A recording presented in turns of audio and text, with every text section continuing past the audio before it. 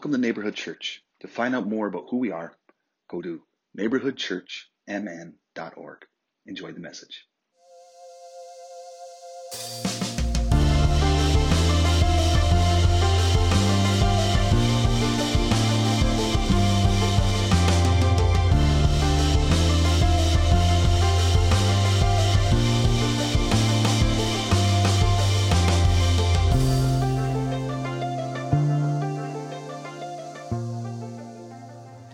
All right.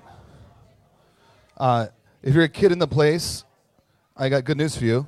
We have hot cocoa with whipped cream. I totally forgot that we have endless amounts of whipped cream back there. So one parent told their kid that it was Donut Sunday, and it is in fact, I know Molly's like, what? It is in fact not Donut Sunday. So well, look what I offered instead.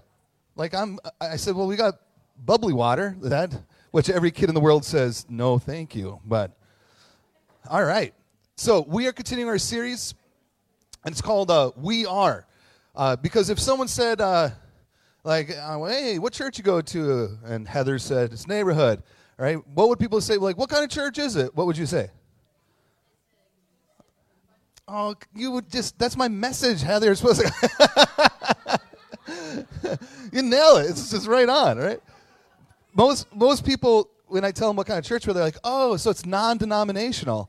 I'm like, well, we're more than a lack of denomination, all right?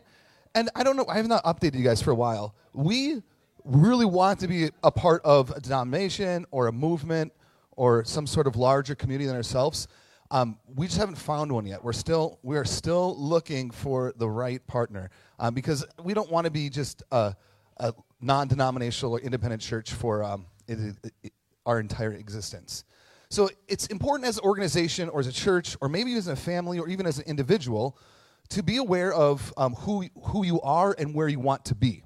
Because it's really easy to identify all the things that you're not, especially as a church. Like, well, we're not this kind of church, we're not this kind of church.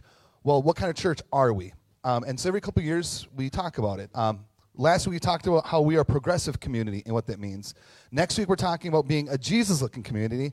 And as Heather already stepped on my touchdown call, we are an inclusive community. Wow, you know it's called prophecy. That's what it's called, right? That's what it's called, right?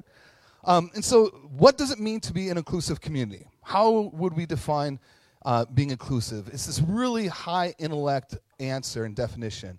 To be inclusive means we're going to spend time, energy, and capital on including people more than excluding people, right? Yeah, it's not that hard. And it's interesting, why wouldn't every church want to say that they're inclusive, right? So here's a practical example of what inclusive means. I have some friends named Wade and Lori Johnson, and when I show up to their house, they always have my favorite drink in the fridge, every time. And every single time, and they're my neighbors, so I see them a lot. Every time I'm there, and they're like, oh, Chris, you want your favorite drink? I feel like royalty. I'm like, well, yes, in fact, I do. Well, thank you. Why does it feel good for people to remember little things about us, right? Because someone is putting time, energy, and money into thinking about me and what I like. That is being inclusive, right? You're already actively thinking about who could be coming and maybe what would they like. Another example, I've told this story several times. In 7th grade, I know it's hard to imagine, kids, but I was incredibly awkward. I know, look at me now, right? And like most junior hires, I didn't know who I was. I loved playing basketball, I loved sports, I loved music, I loved DC talk, all my ex-evangelicals out there. It is separate than music. I loved being a Christian. I loved playing outside, and I felt like I had to pick one of those things, right? Because at junior high, you're still trying to find yourself. Well, I can't love music, and I can't be a jock. I have to somehow pretend to only pick one. And being awkward, being at church was different. I went to a church that we lovingly refer to as the church where you run around and yell out how dumb the devil is, all right? It was a hyper-Pentecostal church, and I did not fit in there at all. And so my friend Michael Cockett invited me to go to this place called Cloquet Gospel Tabernacle. which now if someone said, you want to go to the Gospel Tabernacle? I'd be like, no, I do not. Just by the name alone, right? It just feels like, no. And it was and still is a very, very good church. But I showed up, honestly, because he told me that Christian girls will talk to you. That is the only reason. Yeah, exactly. All right. It's the only reason I went. Like working through my anxiety and am I going to fit in? Funny what junior high boys can accomplish if there's girls who will look them in the eye. All right. That's all it took.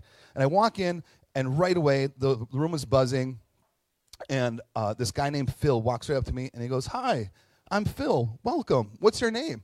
And I remember like looking around, looking behind me. I'm like, "What? You're talking to me?" Because adults. Outside my parents, adults did not talk to me. They only talked to me with my fingers up my nose, or they said, "Where's your dad?" That's the only reason an adult would ever have to talk to me. And Phil went out of his way, saw me, walked right up to me, and welcomed me. And it is the reason, amongst a couple other things, that I'm a pastor today. Because he thought about me.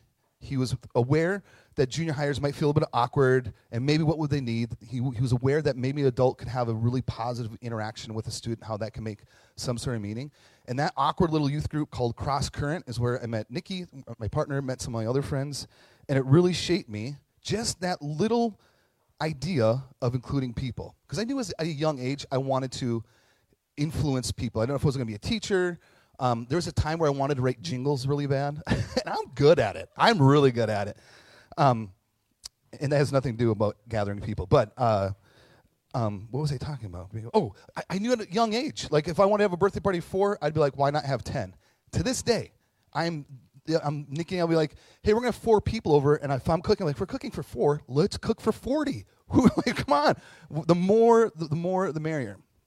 And so that, to me, being an inclusive community means that we're going to do things on purpose and with purpose in our policies, our language, in the music, that the pronouns that we use aren't always talking about God, are not always just going to be male, that we want to be this wildly inclusive place on purpose. And where do we get this? All right? Oh, let me pause. Being inclusive is this very, very wide canopy that covers a lot of things. It's people who might not fit the dominant normative identity or story that we tell one another, right? So it's easy to be included if you're a middle-aged white guy that loves playing golf, all right? I can show up pretty much anywhere, and I belong, and I can find some sort of inclusion. So to be inclusive means to the queer community, the LGBTQI plus community, to the deaf community, to different abled bodies and experiences and identities, we want to be as like expansive and inclusive on purpose. For today's purpose, for today's message, I'm going to focus mainly on the LGBTQIA plus community. So I'm not saying it's limited to that, but I'm going to be sharing a little bit of our story of how we became an inclusive community and why we're an inclusive community.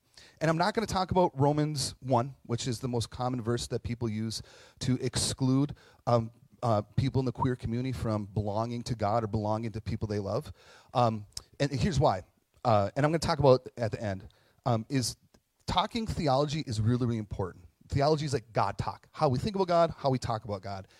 And people want to say, well, is it true or is it not true? Is it good or is it not good? We would say it's good and it's true, right? Or we're affirming.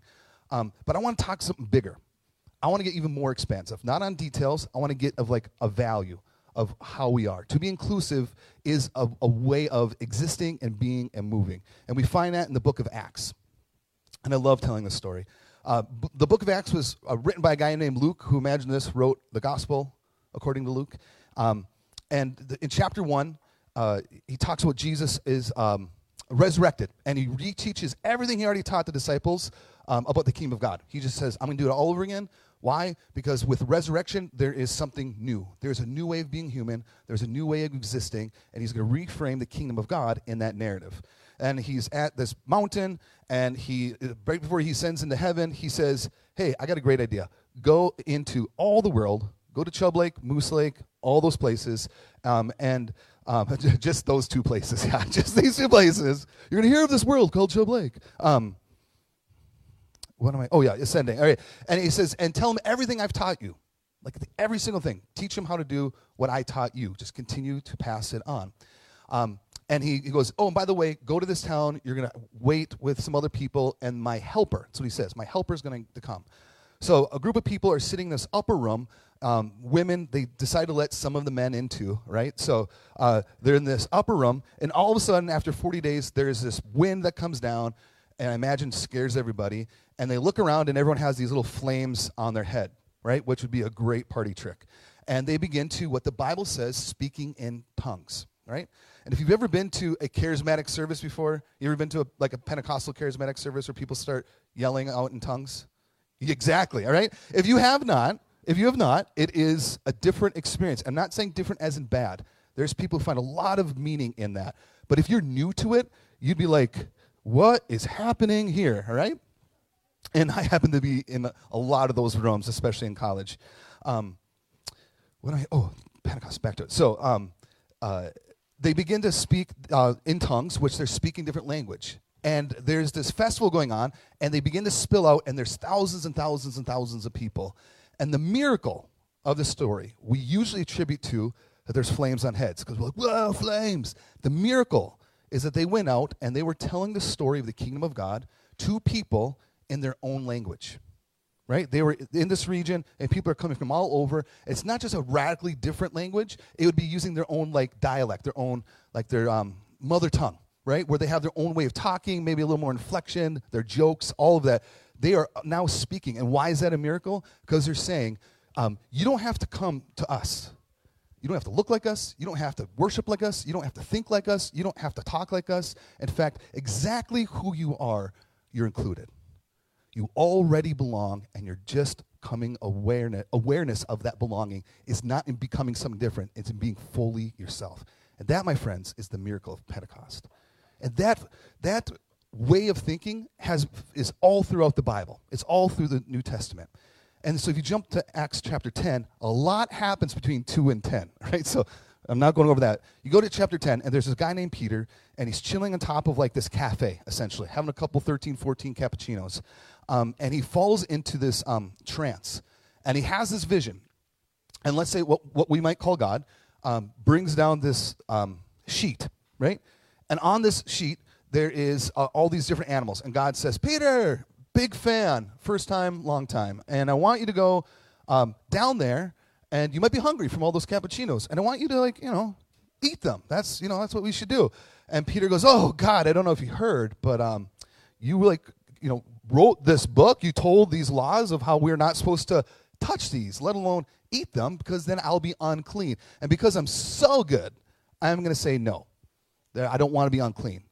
God does this 3 times, and Peter answers, imagine this, 3 times, saying, I can't, it's unclean. Which God responds, do not call something unclean what I have deemed clean. Don't call something out of bounds. Don't call something bad. Don't exclude something that I'm telling you right now I have included. So Peter wakes up, and all of a sudden there's this guy there, and he's like, hey, my friend wants to talk to you.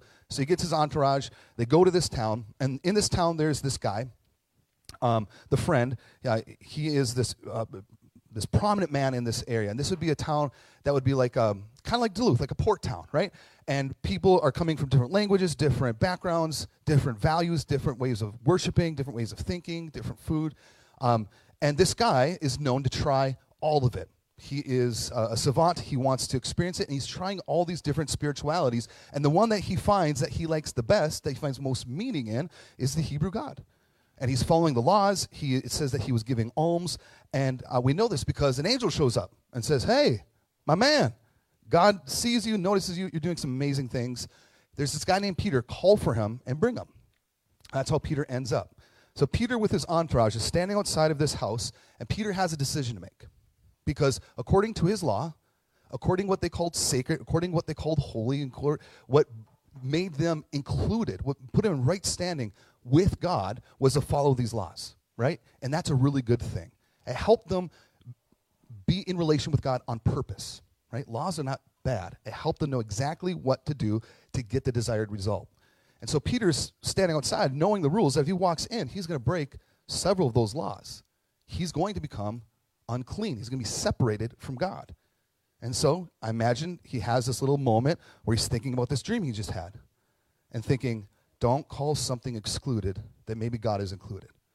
And so before, maybe he's even thinking like, instead of excluding this guy, without knowing his name, without knowing his story, without knowing the nuance and the things that he loves, and maybe the kind of food, the things he knows, maybe I'm going to go in and see for myself, right? Let's go see what happens. He walks in, and he hears the guy's story. Peter stands up, and he begins to give a sermon. Peter's very famous for randomly giving sermons I don't know if people even want to hear, right?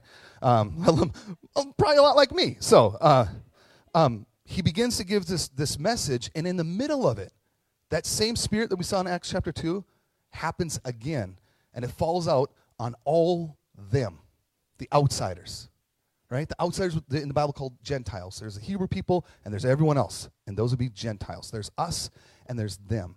And the reason that they were the us, because it kept them alive, right? They have these laws of saying, we're not going to go to outside groups, we're not going to go outside tribes or different groups, because what they might do might lead to our destruction or our death or our murder. So it's going to be us four, no more. It helped them survive, right? Now, he's standing in this house, and the same spirit that fell on Peter and his buds now fall on these outsiders. And Peter has this amazing thought. He looks around to his buddies, and he says, surely we can see. He's like, can we all see? The same spirit that fell on us is now on them, which is wild. Because then Peter says, does anyone object that we're going to baptize? Because baptism, right, is not a sacrament. We just do it because you do it. You're doing it as a practice saying, we all belong. We all belong to this God, and we belong to one another. And we've been doing it for generations and generations. And the reason this is bonkers is because before, if you wanted to get in with this God and in with the community, you had to be like them, which meant circumcision, mainly. That's the whole book of Galatians, right? And the whole other things. In order to get included, you had to become like them. Now, you get to be fully yourself, and you're still in, which is beautiful. This is what it means to be an inclusive church. We're going to go, and we're going to see the receipts of people. We're going to go, instead of having a policy or having things that already, before you walk in the door, can exclude you, we're done with that, right? So here's a quick little story about who we are and a little definition. Then, Chris, what's the difference between an inclusive community and a welcoming community? This is like now really nerdy church talk, but I love it. Happen to be in the business, right? Every church would say that they're welcoming, right? Every single church would say that they're welcoming. Come as you are. One of my I still use this day that we learned from the Vineyard is everyone gets to play. I love that.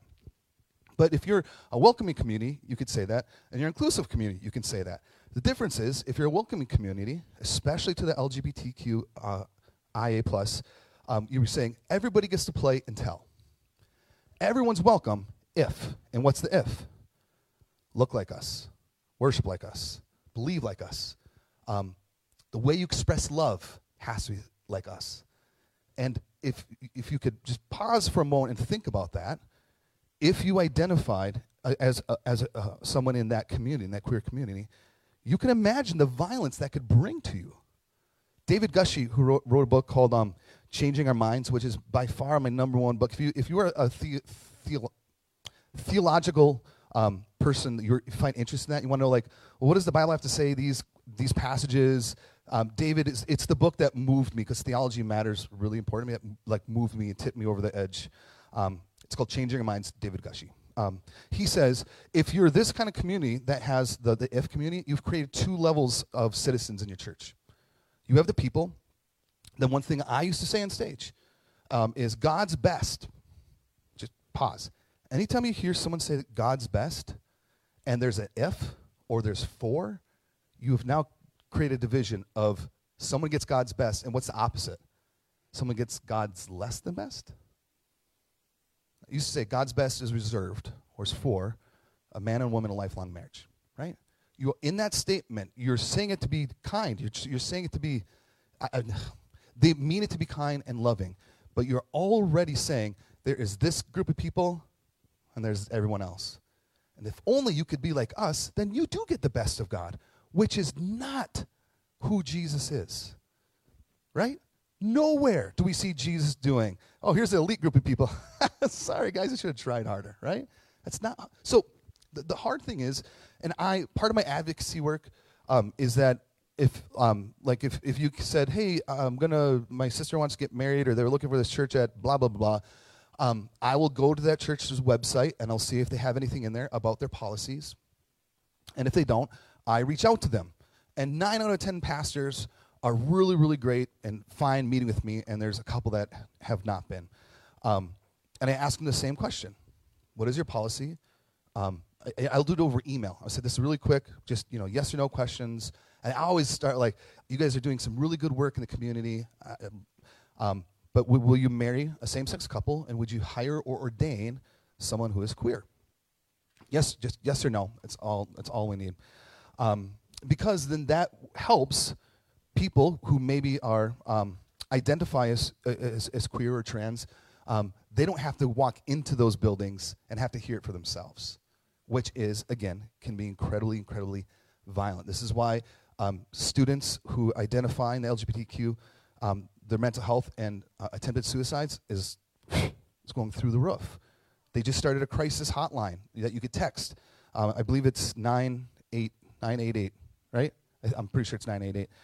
And they have one that's just dedicated for queer students, and it has gone up 700% in the last 6 months. Why? Because all we want to do is belong. All we want to do is be included. And if you have no reason, if that policy is happening in your church or your institution, it does not cost you anything, you have no reason to see it as a threat, right? If that policy says we're not going to marry these people and we're not going to, like, what if I met Phil and I knew I wanted to be a pastor? It was like, boom. What if I wasn't who I am? I got access to all that training institutions because I'm straight, because I'm a man and I'm white.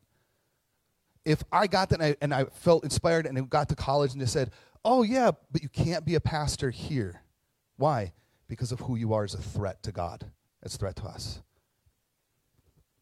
But if that policy is just what nameless, faceless people, then you can look at the policy and say, oh, I'm really sorry. Until that policy affects your kid, your cousin, your college roommate, all of a sudden, right? All of a sudden you awaken to what that policy does and how it can exclude people. So as a neighborhood church, we planted as a vineyard church, and we were a vineyard for 3 or 4 years. And in that process, I think I could say this safely, Nikki and I both individually started to question and think through of like, why do we have this policy? Why do we have this policy in place that already excludes people before they walk in the door? It doesn't seem like, of the traditions that we learned in that movement, the values we learned, doesn't really line up. So I started talking to other people. I started reading a lot, listening to a lot of podcasts. And what moved it for me was sitting down and having a couple drinks with queer Christians. And all of a sudden I'm like, oh, whatever I thought this was, this has a face, a story, something passionate and beautiful. And I see Christ, just like Peter. Do we all see this? The Holy Spirit's moving on this person. And all of a sudden it brought it all into light, saying, oh, what if everybody gets to play really can mean everyone? So what we did, after talking to a staff, talking to our leaders, and as a board, we unanimously, agreed that we are going to transition to becoming neighborhood communities so that we could stand with everybody and say all are welcome, and it really means all are welcome. And the conversation I had with people, because there were several people that were not as excited about this decision. And what I told them was, I'm going to put this right over here, right? What I told them was, we have this table. I don't know if you can see this online. We have this table right here, and on this table, we have this policy. And this policy, excludes a significant amount of people that we believe are included. And part of being inclusive is that you don't have to agree with us. We don't have to agree on everything. I know some movements that you have to sign off on 28 statements of faith before you can become a member of the church. And if you disagree with one of them, you can't belong, right? And to them, belonging is agreeing or all being the same. And if that's how you want to spend energy, I'm happy for you. But you could hold that value, right? I can think of one family. If you want to hold that value that you believe that Romans 1 is interpreted that God might exclude, or that God's best is reserved for only straight people, I disagree with you, but if that's how you want to find belonging, if that's how you want to believe who God is, if that brings you liberation and inclusion and love and value, and that's what you want to tell your kids, oh, it's going to be fine. It's going to be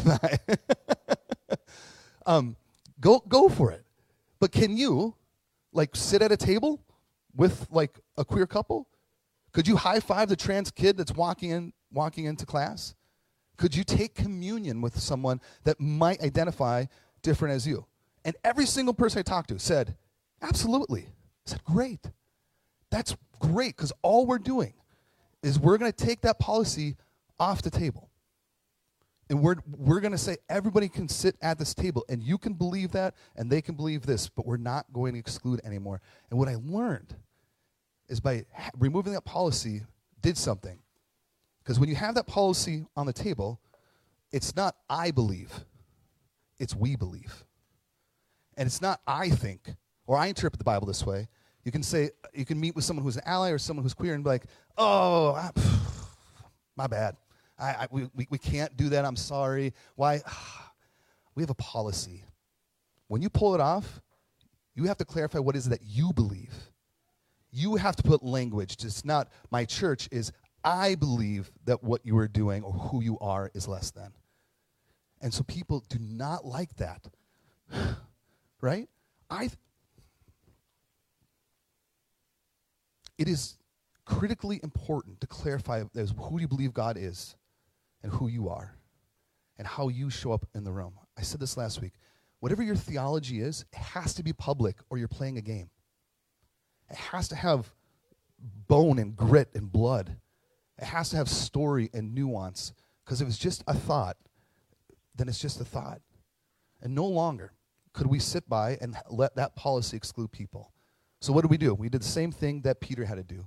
Peter saw a new way of God moving, and he had to go back to his buddies, to his crew, to his council, and say, hey, whatever we were doing before, something's in the air, and we're going to join this. And they had to reorganize. They had to find new language. And this is most of New Testament. Paul talking about there was this one way of doing, and now there's a whole new operation. And let me give you some guidance on how to do it. Peter and Paul are both saying, we can't unsee what we have seen. And as Neighborhood Church, we could not unsee what we have seen. And so, to be inclusive meant that we had to change some policies. It meant we had to change our language. It meant that we had to, sadly, we knew we would lose money. We'd lose people. We'd lose friendships. We weren't planning on losing family, right? There's a lot, but why? Because to be inclusive costs you something. And why? Because we're always going to include the other. We're always going to include the other. Instead of saying, come be like us, then you can come in. Be like us, then you get the good stuff. It is significantly harder to be out there and including. So here's my invitation. And I've never been more proud to be a pastor of this kind of church. Right? I really, really do. I do love my job. I love belonging to this community. I wouldn't do it any other way. I wish there was another way of doing it. I wish there was an easier way of doing it. But I think this is who Christ is to belong and is to include. So my word and my encouragement to you is this. If you've ever been excluded from family or a friend, a coworker at college, a church pastor, an elder, based on not what you do, but who you are, I'm sorry. I'm really sorry. And you have, and to those watching online, right? You are absolutely included here, and you belong. And the same Spirit of God that's in me is in you. And I'm thankful for it, and I'm here for it. So I'm going to pray. I'd love to have you join me. So God, thank you for your Spirit. Thank you for the miracle in Acts chapter 2. It's not a party trick. It's that this God's on the move, and you don't have to be anything other than who you are. So I ask, God, that you help all of us, again, awaken that there's a good and beautiful God that wants nothing but good and beautiful things for us and for us to be fully ourselves. And I pray you'd help us as individuals and as a community to continue to be inclusive. Because I imagine that there's still things in us and in this community where we still have obstacles that we might see or we don't see. That we continue to evolve, we can continue to progress, to be a beautiful, inclusive community. So thank you, God, for your Spirit, and we love you. Amen. All right. As always, if there's something you'd like to process, oh, I totally forgot. Jamie, this is a big point. If you want, right, I said we're going to talk about Romans 1. We have a small group coming up that our friend Cody, who's going to be leading, and they're going to go through David Gushie's book, a couple different books. So it's going to be a book group. So if you want to know, like, hey, how do we reconcile what the Bible says and what we believe, it'll be on our website. We'll announce it soon. But I just want to give props that there is a place if you want to process and study and read together. It's happening soon. But if you want to talk now, I'm up here until the lights are off. Go Vikes. Have a good Sunday.